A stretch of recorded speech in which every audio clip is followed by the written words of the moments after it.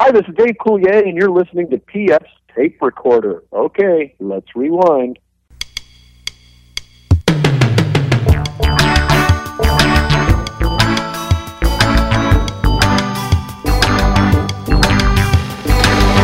Hello there, I'm PF, this is my tape recorder. Coming up, it's Dan Savage.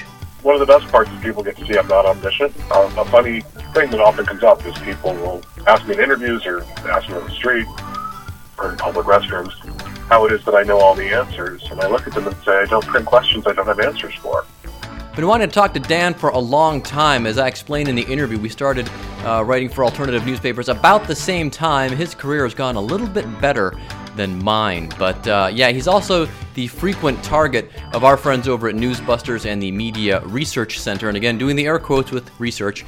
We haven't really hammered those folks in a long time, largely because I stopped following their Facebook and Twitter feed because, man, it is just crazy, man. Liberal media bias this and liberal media bias that. But we had a great talk with Dan about his career and his thoughts and the It Gets Better movement and things like that. But to kind of celebrate Dan being on the show, I like to replay my most favorite dumb bit ever, and it involves Newsbusters. It's when they attacked a stay-at-home mom with the assistance of Huffington Post. I think Huffington Post is a little culpable in it, but I'll explain everything in the dumb bit. Do enjoy Dan Savage on the other side. Oh, and Song of the Week and a special announcement at the end of the show. Stay tuned.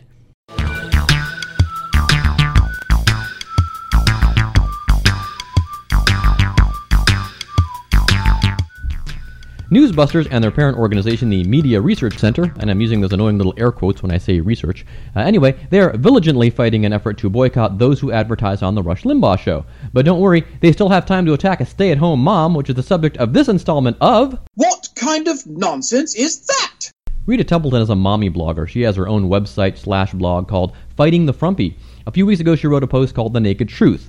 A bit of an overused title, if I do say so myself, but it seems like every story about nudity seems to use that title, the naked truth about celebrities, the naked truth about blah, blah, blah. But anyway, her basic thesis was, and it was a good one, as the mother of 4 boys, ages 2 to 9, she decided that if her sons accidentally saw her naked, getting out of the shower or whatever, seeing her get into her pajamas, whatever the case may be, she wouldn't freak out and might even view the situation as a positive. Now, the Huffington Post runs her stuff too, so like me, she's not making money from several places on the internet.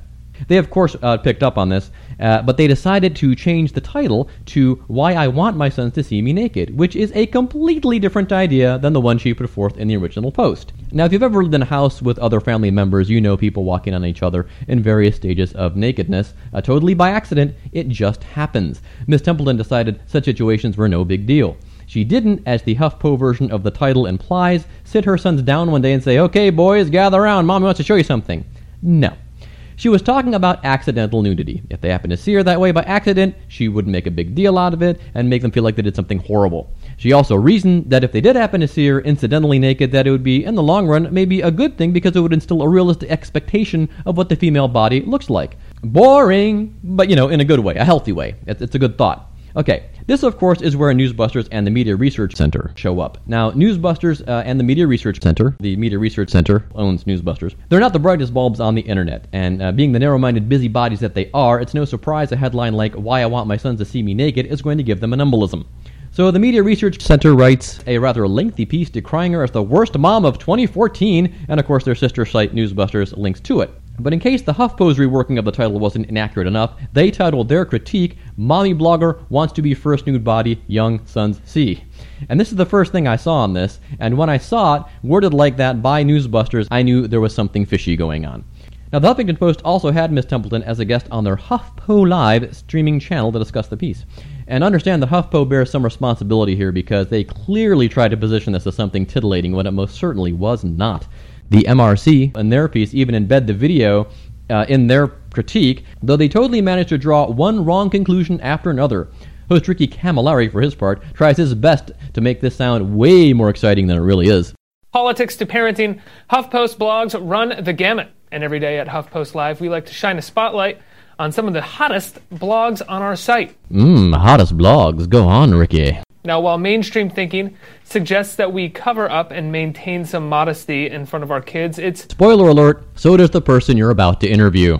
One Iowa mom has made the choice not to be bashful around her young sons, both out of convenience and principal. In her blog, Why I Want My Sons to See Me Naked, which is not the title of her blog. Her blog is Fighting the Frumpy. That's not even the title of the original post. All right, so now I'm very pro-nudity, but I'm also very pro-modesty. Now, if it's hot out and there's no one else home and I want to wait to put on the air conditioning because, I'm also cheap above all other things, well, okay, sorry, I know, TMIPF. But I'm also the kind of guy who, when I go to the beach or a swimming pool, I'll wear a t-shirt even in the water, okay? So when she says this, I'm not naked more than the average person. I'm completely bummed out. Now, she even goes as far to say that she does teach modesty, like when it comes to using the bathroom. You poop with the door closed, and you close the door when you shower, and stuff like that. But she also realizes that it's hard to control 4 young boys. As much as I teach them about knocking and about modesty, they barge in. Kids do that. True that. But the best part of all this is toward the bottom of the Media Research Center piece, where they highlight some of the points she makes in the HuffPo live interview, but does so in the weirdest way. They call out where she says she wants to teach her children not to be ashamed of their bodies, but instead of using the whole quote, they just put the word ashamed in quotes as if to indicate that that's crazy talk. You should be ashamed of your body, and if you're not ashamed of your body, you'll make Jesus cry. They also point out that she says her partner understands all this and highlights just the word partner in quotes because to the Media Research Center, that's code for something evil. What's funny is she's not the one that brings up the word partner. Host Ricky Calamari does. What's your partner's nudity policy? So she just goes along with the word partner. In fact, she didn't even say the word partner. She just says he understands, we've sat down and talked about it, and so on. Now, remember, the R in Media Research Center stands for research, so you'd think they would do some and find out who this partner, quote-unquote, is. My guess is either they did, and they didn't like the answer because it undermines their whole BS premise, or they were just that lazy and incompetent. Either scenario is likely. It took me less than a minute to find out who her partner is. Her partner is her husband, and it doesn't say how long they've been married, but they've been together since she was 17. Oh, sorry, Media Research Center, it's not a same-sex partner or some dude she's shacked up with and living in sin, but maybe next time, huh? Isn't this the kind of thing Newsbusters and the MRC should celebrate? She's married to a man. She's had 4 kids with him. She chose life. She didn't not have them. She's a stay-at-home mom. Her pretty little head isn't filled with notions of having a career outside the home and trying to do things that are best left to the menfolk. The Media Research Center and Newsbusters should have attacked HuffPo for trying to be click whores and using an innocent post about a common household occurrence to drum up page views. But instead, they try to take the moral high ground with a perfectly lovely woman who, from reading her blog, appears to be a fine mom. So let's review. Newsbusters and the Media Research Center are vigorously coming to the defense of Rush Limbaugh, a very wealthy, very powerful, white male who is a noted misogynist, race baiter, homophobe, probable sex tourist, general bigot, and overall awful human being. And they instead are attacking a stay-at-home mom who has been married to a guy she's been with since she was 17, with whom she has 4 boys. She did not have 4 boys. She chose life. Who lives in Iowa, the heart of the heartland, and they're attacking her because she decided not to freak out if her sons happen to accidentally see her naked. Okay, so we do not have a candidate for Worst Mother of 2014, no. What we do have, though, is a solid nomination for the most ridiculous thing ever posted by Newsbusters and the Media Research Center. And something that should make anyone reading it say, What kind of nonsense is that? I want to tell y'all that this episode of PF's Tape Recorder is brought to you by Old School Shirts, and you can find that at oldschoolshirts.com. What is that, PF? Well, you may recall that we were involved with Home Shirts Cleveland for a long time, an offshoot of Cincy Shirts, and it featured vintage apparel from Cleveland, stores and teams that aren't around anymore, but people still love and remember, and we were also in some other cities as well. But it has been relaunched as oldschoolshirts.com and now includes Atlanta, Baltimore, Brooklyn, Chicago, Detroit, Houston, Indianapolis, Kansas City, Louisville, Manhattan, Milwaukee, Nashville, Philadelphia, Phoenix, Pittsburgh, Portland. Whoops, I got lost track here. I went off the thing here. Cleveland, of course, Seattle, and St. Louis. Now, some cities we have a lot of stuff like Cleveland and Indianapolis. Others we're adding stuff like Chicago and Phoenix and Seattle. But do head there for your vintage apparel needs. We'll be adding more throughout 2018. In fact, we're going to be involved a lot more with Old School Shirts in 2018. So do go there, start shopping. It's a great way to support the show.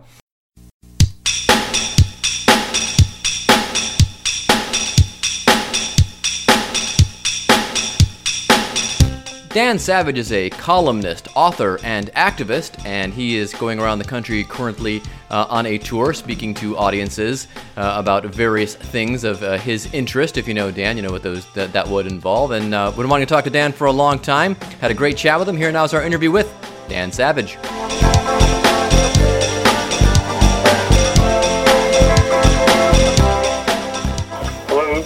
Hey, Dan, this is P.F. Wilson from Minneapolis City Pages. Hey, how are you? Good. How are you doing?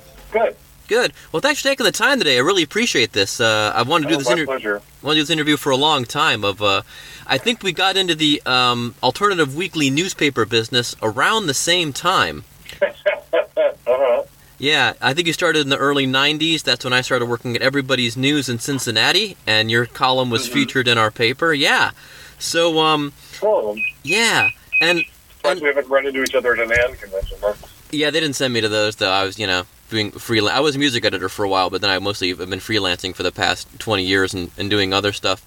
I remember when I read your column at first, I wasn't a fan because I don't think it was for me, Savage Love, just married straight guy. But then I read an interview, or heard an interview with you on Terry Gross's show, in which you described the philosophy behind Savage Love. And can you recall what that was? Because I thought it was hilarious. Oh my God. We called the philosophy behind Savage Love. Well, the column started as a joke where I was going to treat straight people and straight questions with the same contempt. Yes. The straight advice columnists always treated gay people and gay questions with. Which is hilarious. I eventually became a fan when I heard that. Totally turned me around on it.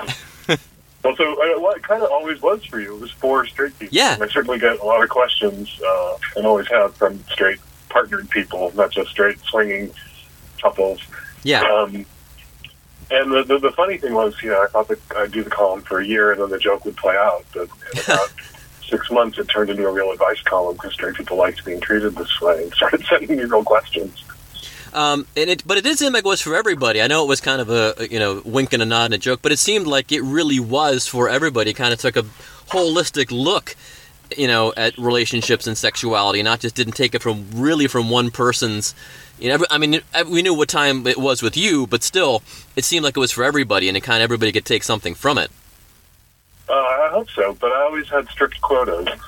That at least upwards of 80% of the questions have to be by or from or about straight people and straight sex, because if you drop below 80% about straight people, they don't think it's about them at all. Oh, okay. That's if you true. get into 70-30 or 60-40 straight versus everybody else content, straight people are like, this is all gay.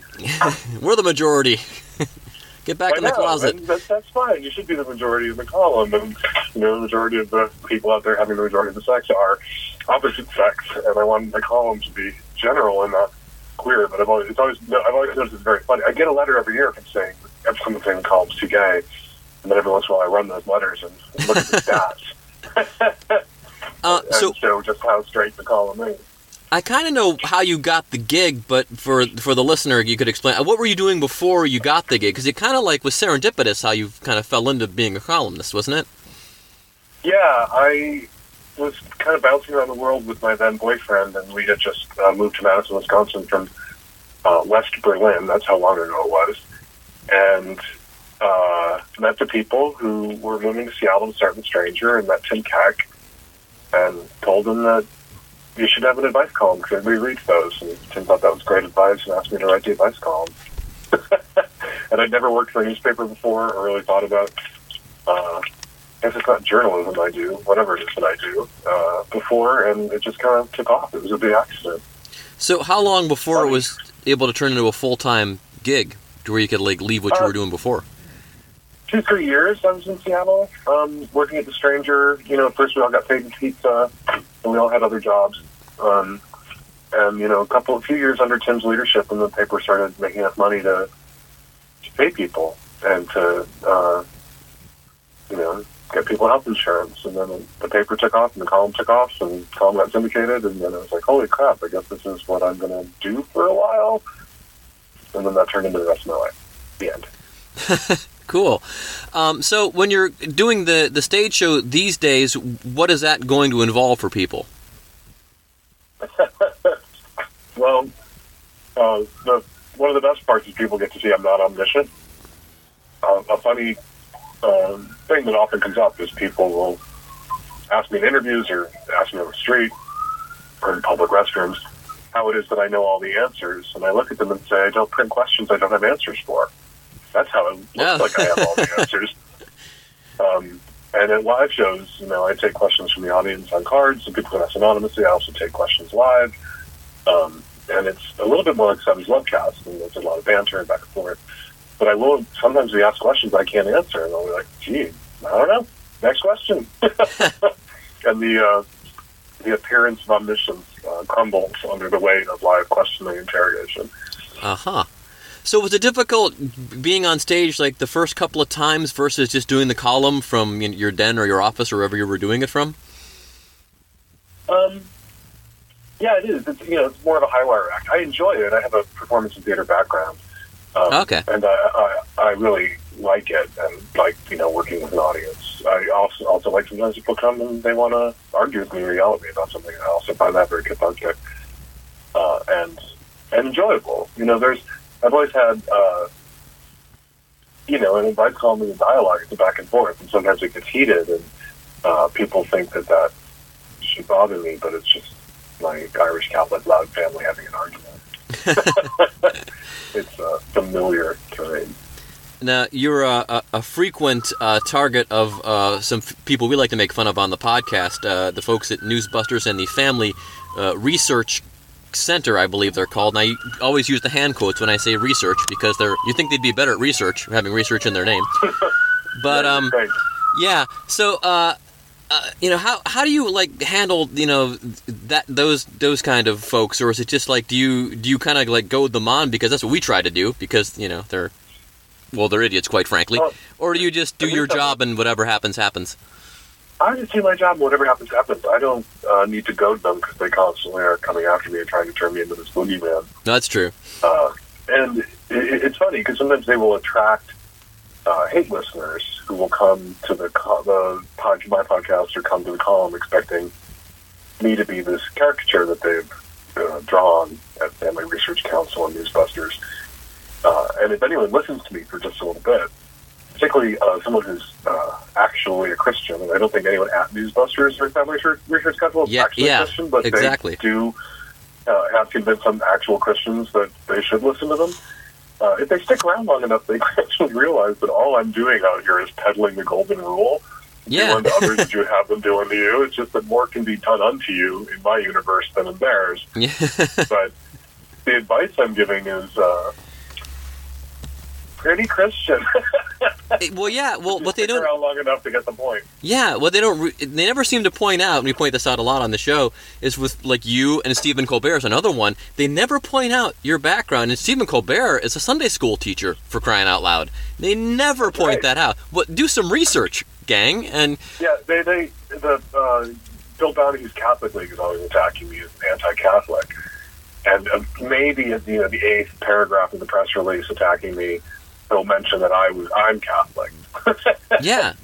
And it's not like you abandoned your faith, because I remember, I think it was on Terry Gross's show, you'd mentioned that, was it when your mom passed away, you kind of went back and were visiting church and kind of trying to find some answers and, and embracing it again, but you were still, I was finding some solace. I consider myself culturally Catholic in the way that so many of my friends who are Jewish eat bacon and don't believe in God, but do Yom Kippur and Rosh Hashanah to affirm their cultural identity as Jews.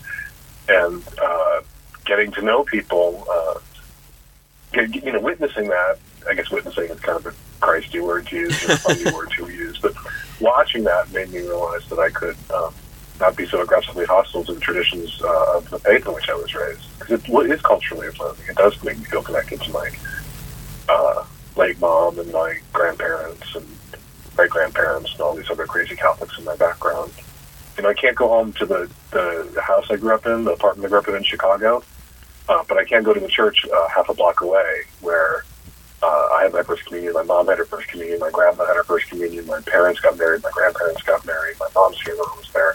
Like, that is a physical space I can enter where I can feel like I've come home, not home to Jesus, but home to, connection to my family and new generations.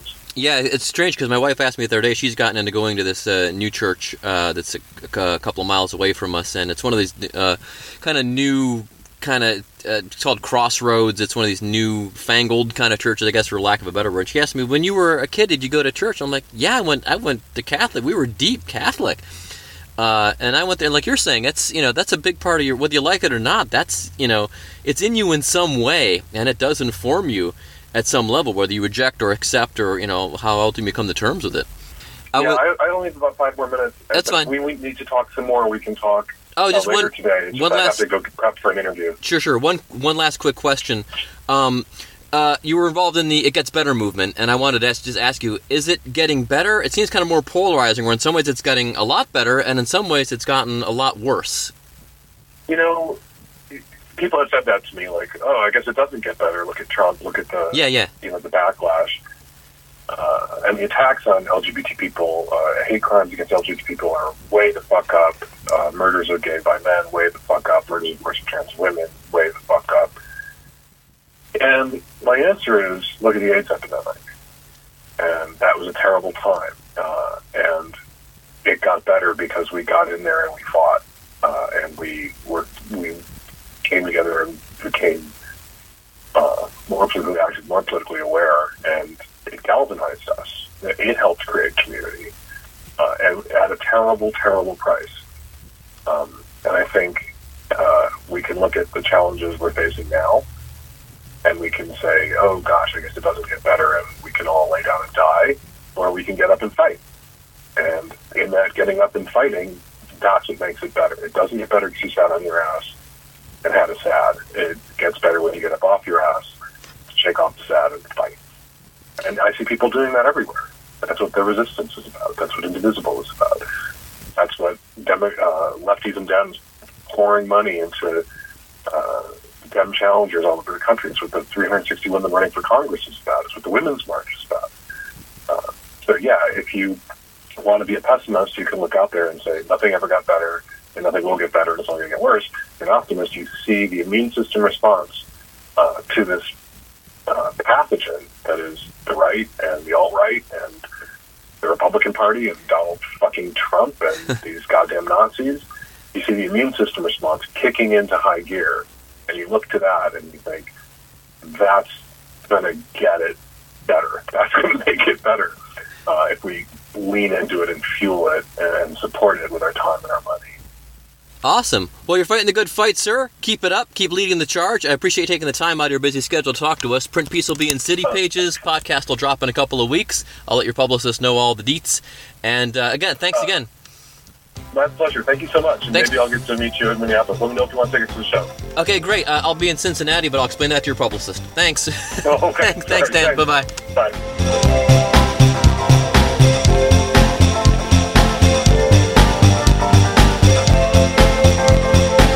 Thanks again to Dan Savage for being on the show. What a great chat. So let me see. If you want more information on Dan Savage, you can check your local alternative weekly newspaper. His column probably runs in there. And he's also touring the country doing a couple different things. He's doing Dan Savage's Hump Film Fest. Don't know what that is, but it starts in Columbus, Ohio, March 2nd and 3rd, goes to Pittsburgh, March 9th and 10th. Let me see. Then goes to Eugene, Oregon, but it also says March 9th and 10th. Not sure how he's going to pull that off, but let me see. Yeah, it does. I wonder if he just sends it out and isn't there. I'm not sure. But anyway, the reason we had this interview is because he's going to be in Minneapolis at the Pantages Theater doing a live podcast, his Savage Lovecast, as it's called. He'll be doing it from the Pantages Theater on March 23rd, and then Savage Love Live May 10th in Denver, Colorado. So what you want to do is you just want to go to Facebook and look up Dan Savage, go to his fan page. That'll explain everything. There you go. Special announcement I wanted to alert you about is, I don't know if I told you folks, I have a new job. I had a job previously, and it was awful. And I think I explained this before. You would think that this kind of stuff happened on TV, but I can assure you it was real life. And kind of to borrow a David Burns phrase, maybe describing the film Wild Wild Life that he did back in the 80s, it's like The Office on acid. That's what this job was like. Okay, so anyway, we've been mixed up with the t-shirt company here in Cincinnati for a long time. They decided to hire me, and actually they approached me and said, please come work for us, which I thought was awesome. And one of the big reasons is because of the podcast. So I want to thank all 7,000 of you for downloading it, even though you're probably skipping the beginning and skipping this end part and just listening to the interview, which is fine. But if you are listening, thank you so much, because it was because you 7,000 folks and a couple other things that I got this gig, and I had to take a bit of a haircut, as they say. I love that phrase. I want to bring that back. It's so 90s. I had to take a bit of a haircut on the paycheck, but so worth it. All my life I've heard people say, well, it's not about the money, it's about the opportunity. Horse pucky. It's about the money, Jack. Except this time. It really is about the opportunity. This is going to be great.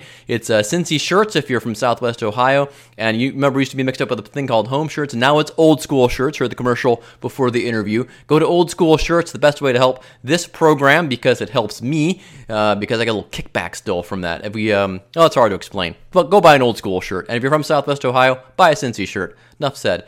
So speaking of that, like I said, one of the reasons I got the gig was because of this podcast. They wanted me to resurrect the Cincy Shirts podcast, which we did this past week. And we talked to Thane Maynard. He is the director of the Cincinnati Zoo, and you may have seen the Cincinnati Zoo in the news in the past year because they brought this premature hippo, nursed her to health. Her name is Fiona. And so the zoo has become very popular because of her. They doubled the number of visitors they had, in fact, from 2016 to 2017. Went from 1 million visitors to almost 2 million visitors. So anyway, we spoke to him, the two owners of the company, Josh Sneed, stand-up comedian, and Darren Oberhorser, his business partner, led the interview. And you can go check that out. Just look for the Cincy Shirts podcast. It's also on Podbean, but you can also check it out in iTunes. But we have not deleted the old podcast. You want to subscribe to the new podcast, so please do that and leave a review. You'll see the Cincy Shirts podcast now. The first guest is Thane Maynard. That's the one you want to subscribe to. So I'd appreciate that. Again, thank you all for your help in turning things around and making things better in my life. Song of the week, by the way, for the podcast, I had to find a new theme song. I was just kind of poking around Freegal and stumbled accidentally onto this great tune by a group called Big Nothing. They're from Philadelphia. The song is called Cincinnati. It is a perfect theme for the Cincy Shirts podcast. I'm going to make it Song of the Week this week. It's a bit off the 90s, bit of Nerf Herder sounding. Really good 90s rockin' sounding tune. Group from Philadelphia. Song of Cincinnati. It's our Song of the Week on PF's Tape Recorder. So long, and thanks for listening. It takes everything that I got now.